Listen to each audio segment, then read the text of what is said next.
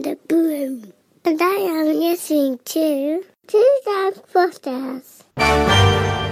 Hello and welcome to episode 34 of Two Star Podcast. My name is Adam and I'm joined as usual by Graham. Hi. And Dan. Boo. Excellent. So it has been a long and arduous week since our last podcast. Many exciting things have occurred. Very few of them we will cover here.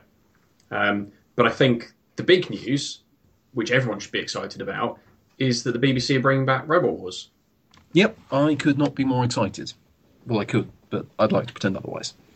Excellent. My only concern is that it's not going to be fronted by Craig Charles and Philippa Forrester. What happened to Philippa Forrester? She got killed by Sir Killalot. Yeah. He got drunk and went on a rampage. That's why Robot Wars stopped. Yeah.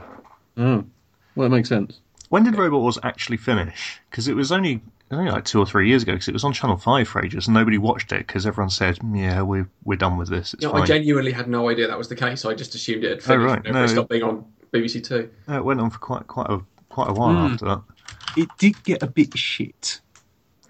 Well, yeah. Particularly as everyone, the first few seasons, everyone sent in these weird and crazy robots that had, like, knives and drills and spikes and things. Then everyone figured out actually much easier just to get have the actual details. So it was on BBC Two from 98 to 2001. Then it was on whatever the fuck BBC Choice is from 2001 to 2003, and then on Channel 5 from 2003 to 2004. Okay, so it's been 12 years, so that is a while, I suppose. Wow, BBC Choice was a thing that existed. BBC Choice was a BBC TV station which launched on the 23rd of September 1998 and closed on the 9th of February 2003. It was the first British TV channel to be broadcast exclusively in digital format. Basically BBC Three, then. Except, apparently... Yes, so its successor was BBC Three. All right, okay. But BBC Choice also aired children's programmes, which then switched over to CBBC and CBeebies. I think for the last nearly 4 years, my TV has spent about 80% of its time on CBeebies. Yeah, you do have kids. That's unrelated. I didn't think this was... I completely forgotten this was a thing, but the first series of Robot Wars was presented by Jeremy Clarkson. Yeah, and it was really awful. Yeah. I mean, more awful than you would expect, I think. But they haven't said who's going to be doing it. No, they'd be stupid not to pay Craig Charles big bucks, wouldn't they, and bring him back. Yeah. So Philippa Forrester did the original, and she did the BBC Choice. And then was it Lisa Faulkner or somebody like that? No, so Philippa Forrester took a 2-year gap where Julia Reed, whoever she is, did it. Never heard of her. And then on Channel 5, it was Jane Middlemiss. But there was somebody else as well. I'm sure it was Lisa Faulkner. Not according to Wikipedia, and so therefore it didn't happen. What would Wikipedia know? It was the same woman who was on... oh no, maybe I'm getting confused with Scrap Heap Challenge. Yeah, Scrap Heap Challenge had 2 of them. The one that had her in it, and it had the woman before who went off to do Junkyard Wars in America. Yeah, who was actually the one who was like an engineer and knew shit. I think I'd probably be more excited if they brought back Scrap Heap Challenge than Robot Wars at this point. Yeah, I would very much like to see that. If they had to make robots, because yes. I mean, basically they always made a car with like a broom sticking out the side of it, and they called that whatever it was meant to be. It's an amphibious vehicle because we can drive it through a puddle and it doesn't instantly cut out. It takes about an hour. Yeah. There does seem to be a particular heyday of British TV that was fronted by former Red Dwarf actors that involved people making machines and then competing. A tweet came up on my Time Hop the other day, which I'd forgotten about, which was that I had a dream that I was casting for a US version of Red Dwarf, and in the dream I'd managed to arrive at Mos Def for the cat, which is perfect. I can't think of anyone better. But I hadn't managed to come back with anybody else. I'm a bit worried that I'm going to have that dream again. They're going to be expecting me to report back. Yeah, you really need to, pick things up, because that's a long time to go between. Yeah, I think, Dan, you suggested Steve Carell for Rimmer, which I think would work quite well. Yeah. No, I like that suggestion, actually. But yeah, I mean, Mos Def definitely for the cat. That would be fine. That's perfect. It's the first time I've heard it. But I don't know who else you'd get in. Yeah, so it'll be interesting to see who they cast as I say cast, who they get to do the presenting and the Oh, I think Most Def for the presenter of Robot Wars as well would be. Yeah, that'd work. What about the interviewee woman? I think probably also Most Def. Okay, cool. I don't think there's many roles he couldn't fill. Will you get him to replace Jonathan Pierce as the announcer, though? Yeah, and he would replace the Killer Lot. Okay. And Matilda. The only problem with Most Def is, and it's quite topical, this, he recently got arrested in South Africa for attempting to use something called a world passport, which is basically he tried to use forged documents to leave the country. A world passport. That sounds something. No, not forged documents. Documents that are essentially meaningless. They're agreed by like 6 countries. And he wandered in saying, "No, this totally counts. It's absolutely a passport. Ignore the fact that I have no passport." Well, he was trying to leave the country, wasn't he? Because he's been living there for a few years. Yeah. But he's now said he's given up on acting and singing. So it's quite sad. Sounds a lot like when we were 17 and our friend Richard made Eurocard fake IDs, which yes. It was definitely not a driving licence forgery. It was just an ID that had the wrong date of birth. But I think he flooded the market. So many pubs in Guildford got used to seeing them that they just started accepting them. Yeah, it was quite an impressive achievement. Yeah, I mean, if you're going to start a cartel, that's quite a good way to do it, I think. Yeah, absolutely. But so I'm thinking that Two Star Podcasts probably need to get a robot together to go on Robot Wars. Okay. I mean, yeah, we should. Obviously, I've come up with a few ideas. The first one would be just to create Hypnodesk, because that is the greatest of all of the Robot Wars robots. Yeah. What was the one that like kicked ass for? Was it there was one that like was just basically like a wedge. Roadblock was the first wedge, and then after Roadblock, every series was shit because it was just wedges after that. But Chaos 2 was the sort of the best one. But what Chaos 2 had that nobody else had was an at least partway competent driver. Yes. Yeah. And if I remember correctly, it also had a functioning self-righting mechanism, which most of the others failed on. It does. Where all they actually had was like a bit of metal that came out and bent slightly and caused it to fall over. I think my favourite one, I can't remember what robot this was, but it had a super powerful self-righting mechanism, and it got flipped over, and then flipped itself and did a complete 360 and came back down on its back. Amazing. Which I thought was freaking hilarious. I hope it broke the mechanism and that was their one shot as well. I think it either fell in one of the pits or one of the house robots then just beat the crap out of it for being so stupid. Because I mean that was always the worst. The worst part of Robot Wars was always the actual fights. Yes. Because after they took out all of like the assault course challenges and stuff that they had in the first few series, and just made it battles, it became apparent that nobody had a fucking clue how to drive any of the things. Yes. Yeah. And all of the weapons were shit. So you essentially just watched a robot sort of drive into the pit and then the other one spin around for a bit and go up to the house robots and try and get away, but then fuck up and land on a spike, and then Matilda would come in and cut a big sort of hole in it. And that was Robot Wars. That's all I watched between the ages of 16 and I can't remember when it finished. But so I'm thinking for our effort, rather than trying to, I mean, you've got two options. You could train one of us up, and we'd have to kickstart something to pay our salary for a year so that we could just dedicate full-time hours to learning how to drive a robot.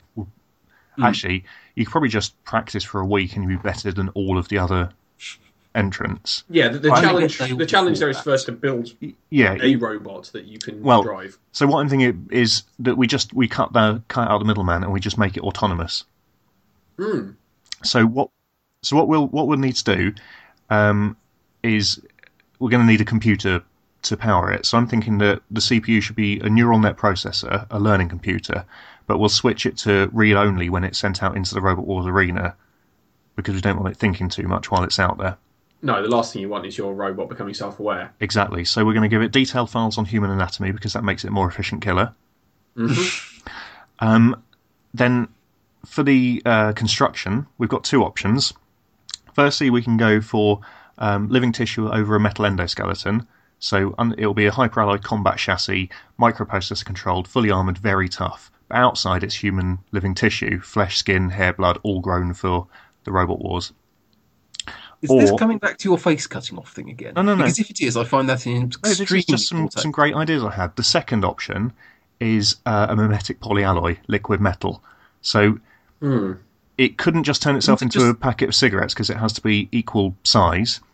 And there's other limitations as well because it can't form complex machines. Guns and explosives have got chemicals and moving parts, and it doesn't work that way. But it could form solid metal shapes. That would cause us some problems with wheels, though. Yeah, there is that. It would also be a bit tricky to put it into the remote controls. How would you sort of do what combination of up and left and right? Well, there aren't any controls. No, it's autonomous. That's the whole We've point. been through this. Oh, right, fine.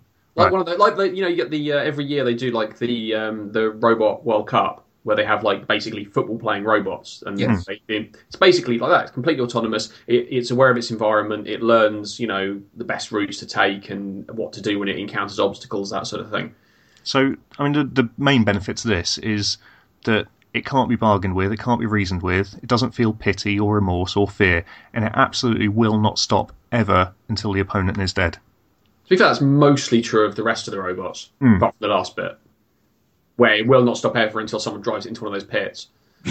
I mean, yeah, that's the pits. But it'll be humanoid in form, so it'll be able to climb out of the pits. That's what nobody's thought Will that of. be allowed? Well, I think pretty much if you turn up with a Terminator, who's going to stop you? Who's going to try and enforce rules when you've brought out a cyborg? Yeah, I can't really argue with that. So I think that is how we will enter and win Robot Wars. But then the problem is, it will become self-aware and launch attacks on mankind. So yeah, but we'll have won Robot Wars. But we'll have won Robot Wars, so it swings around about us, doesn't it? As long as it remembers that we're at its masters and overlords and doesn't harm us or plot Well, down. there's no risk of anything like that. We're fine. I think the I problem see is no if it does remember that we're its masters and overlords, we will be the first people it comes for. Because I'm going to put some really fucked up stuff in the programming. I mean, Or we could put in fairness, we'll be right there. We'll die quickly. yeah, and we could put in a classified protocol, which is that while we're in the employ of OCP, it's not allowed to attack us. That's a good fail-safe. So, yeah, I mean, I think it's just a little bit more interesting than basically a remote-controlled car with a spike on it, which is what they all boil down to, or wedges. Yeah. Or that one that was basically just a remote-controlled car inside a chicken wire ball. Oh yeah, Psycho Sprout or something. That was like that, it. wasn't it? That wasn't very good at all. I mean, No, that was. I don't really know what they were thinking of when they. No, I mean, I admire the desperation that must have gone into the shit. We've entered into Robot Wars. We've got a week and we haven't built anything. Yeah. What do we do? I did always prefer the clips from like American Robot Wars when it was a lot of mental middle-aged men with a lot of time on their hands and quite a lot of engineering experience, whereas ours seem to be Mostly school kids and universities. yeah, and their technology teacher. And basically all the people who won were middle-aged guys who were engineers and quite good with technology. yeah, I'm suddenly wondering how much paedophilia that Robot Wars enabled. Locking a large number of small children. What are you thinking? What the fuck is wrong with you, what are you Dan? planning, Dan? Jesus Christ. God.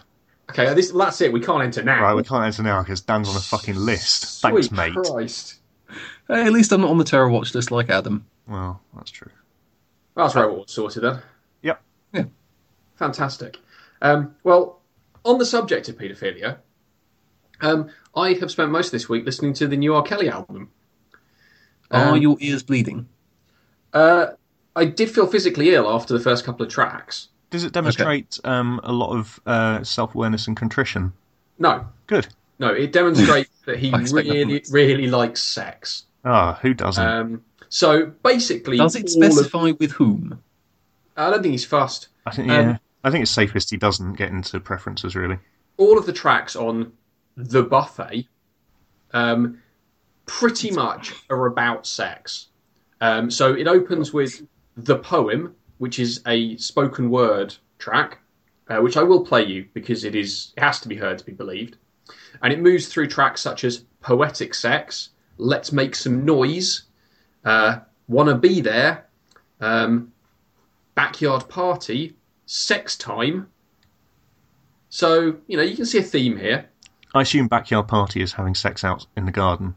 No, it weirdly seems to be the only track that's not about sex and actually seems to be about a party that he has in a backyard. Oh, right. Well, I I think suppose... you just missed the subtext, Adam. No, well, I mean, he could just be an innuendo master, but it does genuinely not seem to be about sex, unlike every other track on the... fair play. Even Craig David chilled on Sunday. It's a fair point. So I have here some samples for you, just a couple. Don't want to spoil it for you or get us into any legal trouble for playing copyrighted material. So first up, I will play you the whole of the opening track because you really have to hear it to believe it. Now, I'll make this very clear. This is not a parody. This is not me recording my own version of the R. Kelly track. This is the actual opening track. Okay. Just bear that in mind and enjoy this. Good evening, ladies. Shall we start with hors d'oeuvres? I can tell your body's been lacking the platter of satisfaction your body deserves. We have reservations, and I'm so glad that we're here. 'Cause I'll be toasting your juices all night like... Oh, Jesus Cheers. Christ. See, you need someone who understands you have a delicate palate. Let me cater to you while indulging in my own bad eating habits. It's a celebration, and you're the cream of the crop. Let me...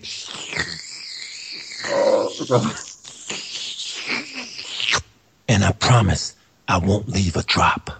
But wait. This is just the appetizer. By the time I reach dessert, a climax couldn't get no higher. A leg couldn't shake no harder.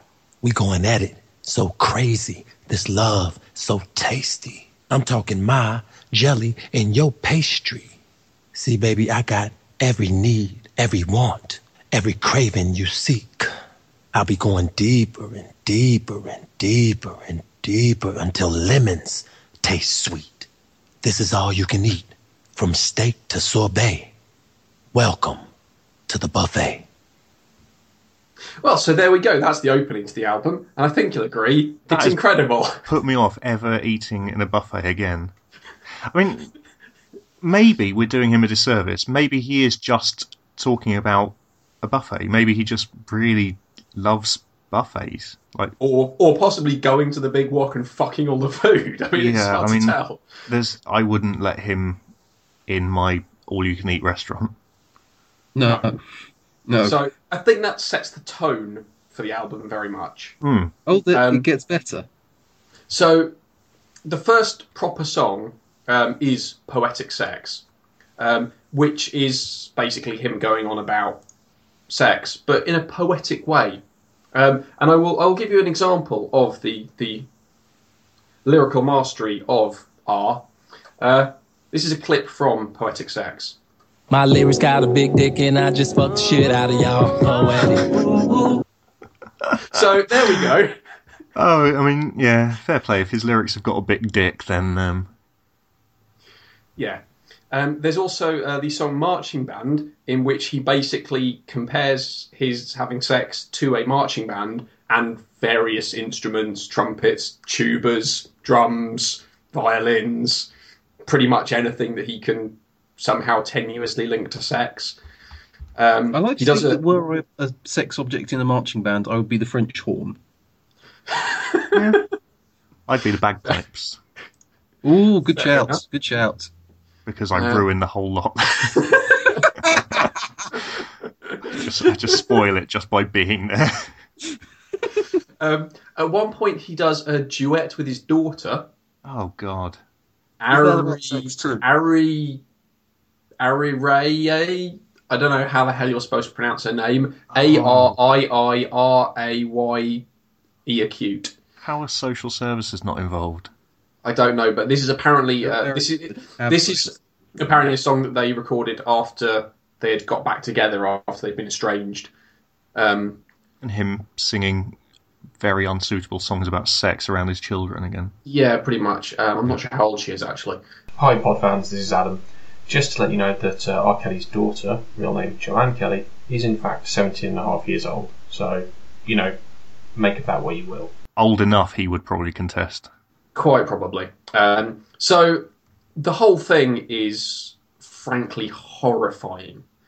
Even by standards of an R. Kelly album, it's pretty bad.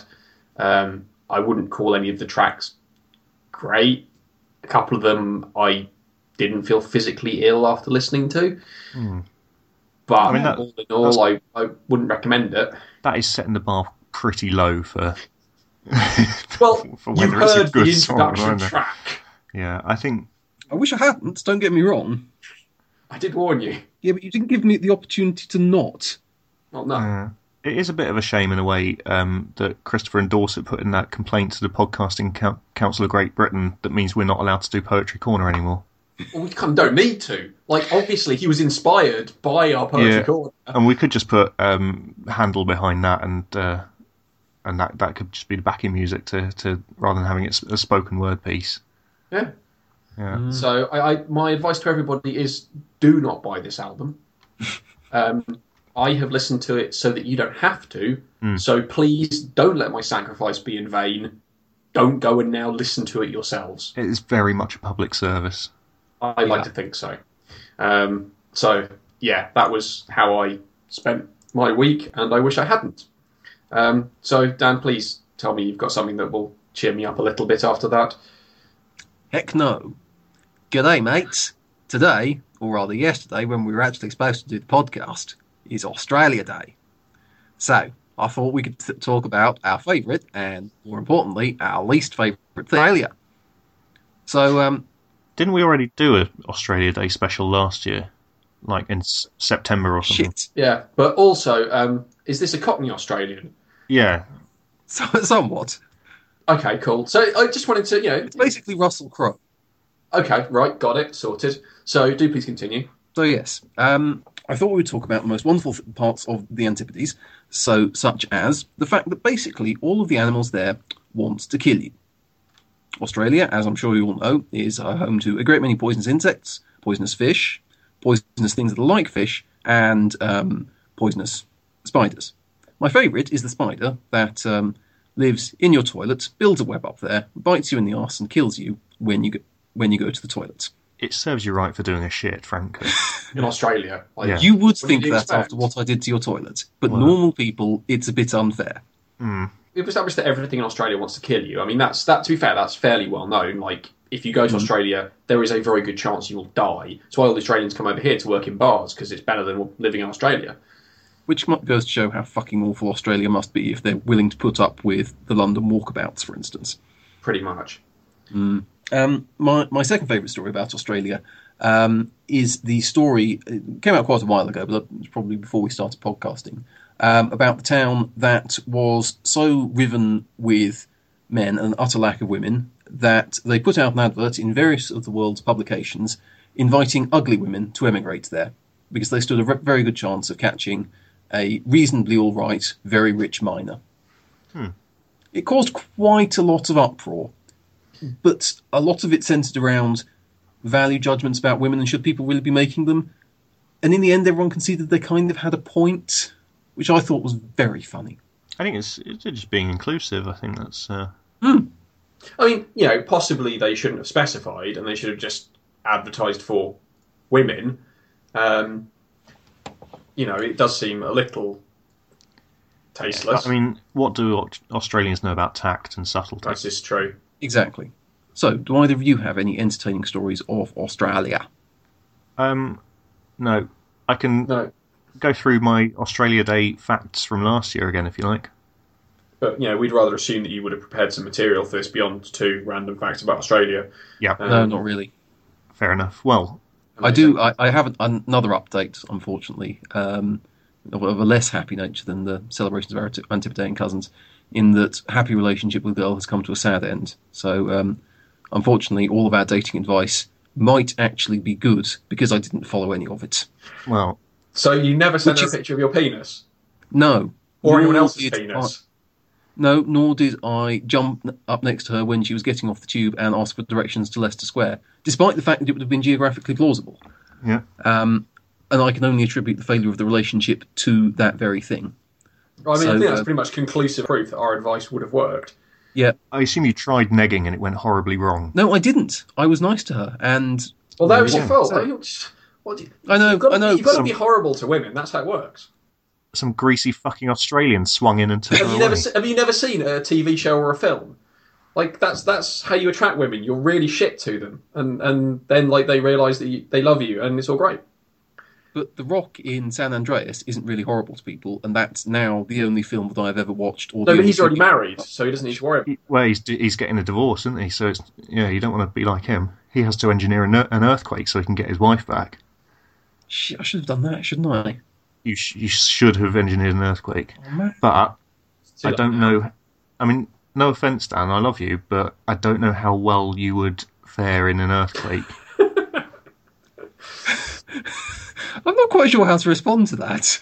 I mean, I'm not saying that me or Adam would do any better. I think we'd all be fucked, and if a building didn't fall on us instantly, we would stand somewhere that it looked like it might, just so we didn't have to be brave or help anyone. Yeah, I mean, our odds of survival are basically zero. I mean, it'd be similar if there was a zombie apocalypse. I would just take myself out instantly because it would be better all round for every other survivor, and also it just sounds like it would be horrible. And even if you survived you could survive for years after the zombie apocalypse, it's always going to be shit, isn't it? So I'd rather just take the easy way out. But I'd do it responsibly. I'd make sure I destroyed my brain. I would probably, I think, in the event of a zombie apocalypse, do something like dive off a skyscraper, where you're going to cop it, your brains are going to be splattered all across the ground, but the actual whole skydiving thing would be quite fun and cheap for like 2 seconds. What if you might really some like zombies it. break your fall? Oh, that's just like those fucking zombies, isn't be, it? And then you wouldn't it? survive, but horribly crippled. Yeah, Then the that's zombies just- would get me. But then they'd eat you, and I don't want to be eaten by a zombie. That's the whole point of killing myself. Yeah. That's that. Why do you think everyone in the zombie films always shouts out for someone to just finish them off? Put them out of their misery. Don't let the zombies slowly chew you to death. In fact, I think I might just go around putting people out of their misery, even if they don't want me to. just cut out the middleman and... You realise in most zombie films that's what we technically call the bad guy. Okay, right. Well, no, I to mean, be fair, the bad there's guy's nothing usually the wrong one with that discriminatory. engineered the apocalypse in the first place. Yeah, they could be the ones who are trying to set up society again, but ultimately they're being Hitler in some way. But I would get my hands dirty. I'd do it myself. I wouldn't have a load of burly henchmen doing it for me. What, you'd actually physically go out and like zombify a large number of people and... Yeah, I think it would be easier to kill a survivor than a zombie. Yeah, definitely. Yeah. I'd probably work my way up to zombies when I got really good at it. Because obviously if you didn't do it well, then you would have loads of zombies I anyway. mean, let's be honest, early on, most of the survivors are only going to be survivors through a statistical fluke, not through any actual survival ability that they have. That won't come until later. We'd be survivors. Precisely. Yeah, when you actually meet the people who know what they're doing, the thing is they'll get out of the cities. So if you stay in a city, you're going to be all right because you're not going to have the hardcore survivalist nut jobs, which I don't think we really have in this country anyway. Oh, no, Our no, survivalists I beg to differ. like Bear Grylls and stuff who are nice. I knew a hardcore survivalist nut job. He was perfectly nice, but I have absolutely no doubt in the event of the zombie apocalypse he would have buried the hatchet in my brain within seconds. Is he like EDL or something? No, well, a little bit. I bet a lot of Britain First people are really like Proper hardcore I survivors. bet a lot of the Britain First would do very well in a zombie apocalypse. The bastards. The problem is, I suspect that most of them are pasty stockbrokers. I'm sure there is. Dan, have you gone? Have you underground at the moment? No. Are you in a zombie survival bunker? It does Maybe. look like it looks like an SOS message. You've lost. You've got a very bad connection in there. I'm a bit worried that maybe the zombies have taken over, starting with Guildford. The zombies wouldn't start with Guildford, though, would they? There's one in the room! This is zombies just come into his room. No, that was me standing down the kill squad. Jesus. Oh, okay, fine. So I think we've all established that we would be terrible in a zombie apocalypse. Yeah, Yeah. I mean we wouldn't fare well. I mean, I'd I'm not sure survive until my How pair of contacts exactly ran did out. we get from Dan's terrible love life to a zombie apocalypse? Oh, that They're was it. basically one and the That was same it. thing. Engineering an earthquake in the attempt to get his woman back. Oh yeah, so you didn't do that, No. which that's like the first rule with any dating advice. Yeah. Make sure you've engineered some kind of disaster. So, was it something you did, or was it something you didn't do? Well- What kind of feedback did she give you on the forums? I'm I assume you sent her a feedback form. Obviously, but she didn't fill it in.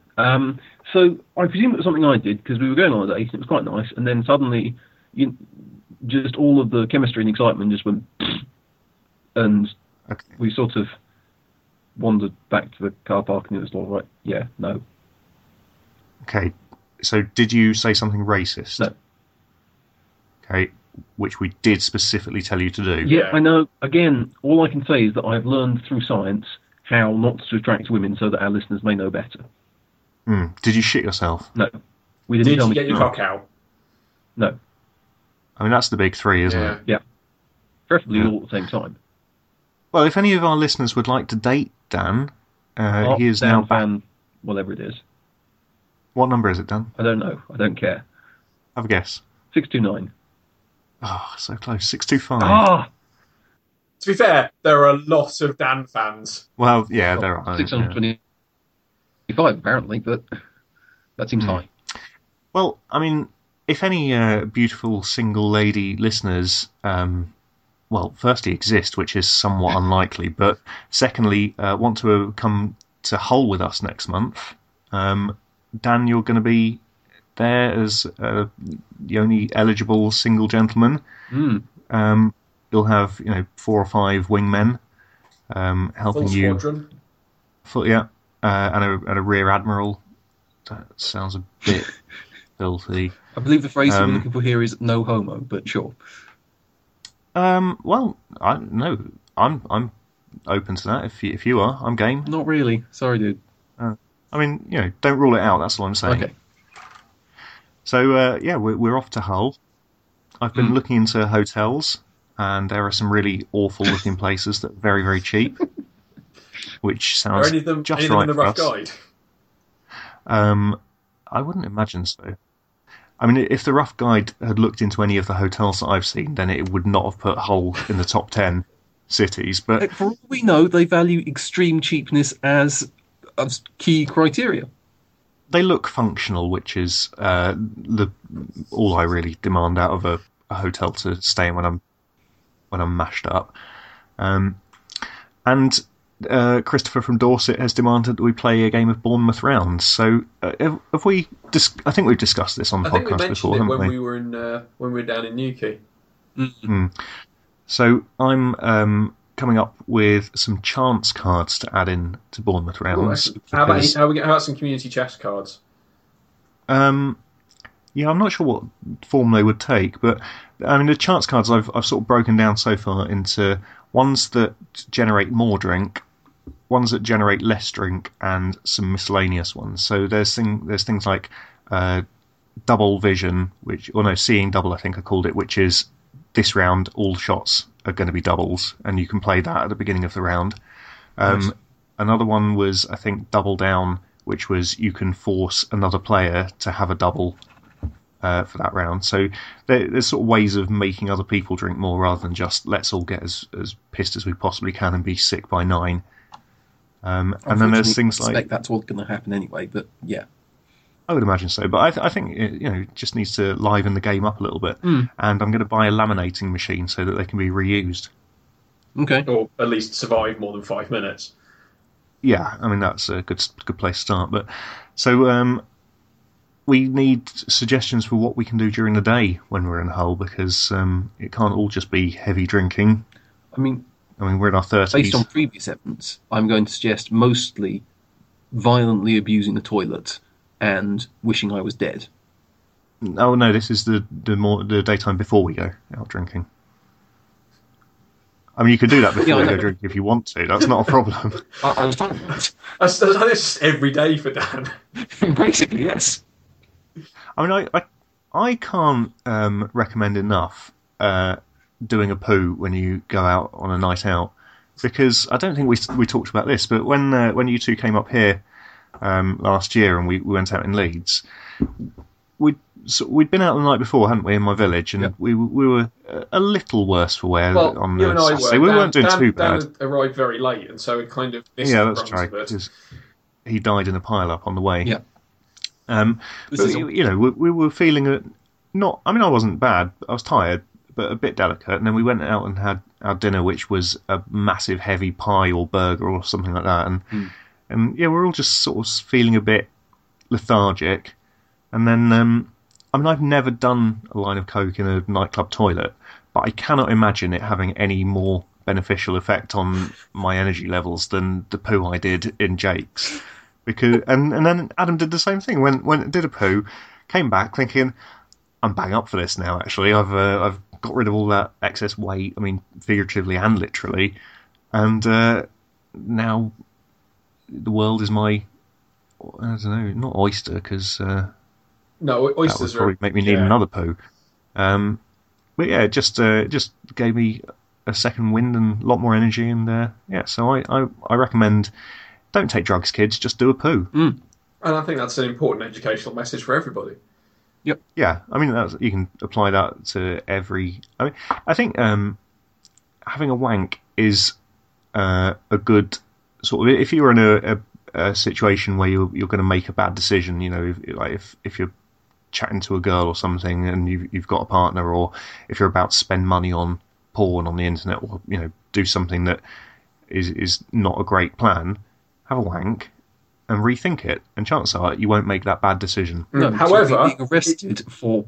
I was going to say it's very important that you don't go somewhere do this private. in a bar.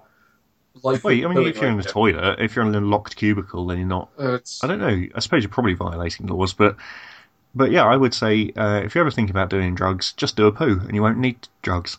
Good. I'm glad we've given out solid advice here. Yeah. We've covered how to treat a lady and how to do a massive dump in a nightclub toilet. I mean, I don't think the two are mutually exclusive. Some women like that, so I hear. Yeah. Did you attempt to do that on your date? Nope. Because, well, see, you didn't even try, Dan.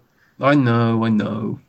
So yeah, anyway, that's what we were coming around to. If you want to date Dan, feel free to come to Hull, and he'll let you sleep at the bottom of the foot of his bed, curled up like a dog, if you just wank him off. I think that's a fair trade.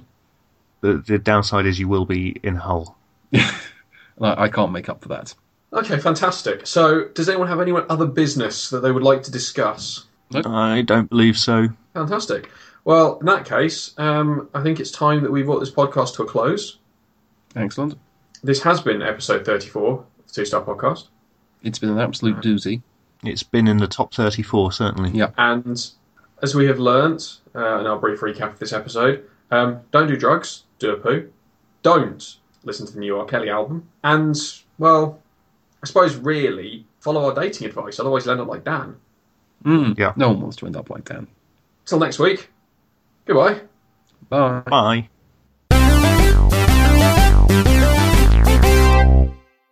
My second favourite story about Australia is... Jesus Christ. Come on, Daniel. Jesus Christ wasn't Australian, I don't think. I hesitate to point out. But yes. Didn't Jason die? It was Joseph, wasn't it? Yeah. He wasn't Jesus and the Amazing Technicolor Dreamcoat. Same thing, isn't it? Yes. It's all made up.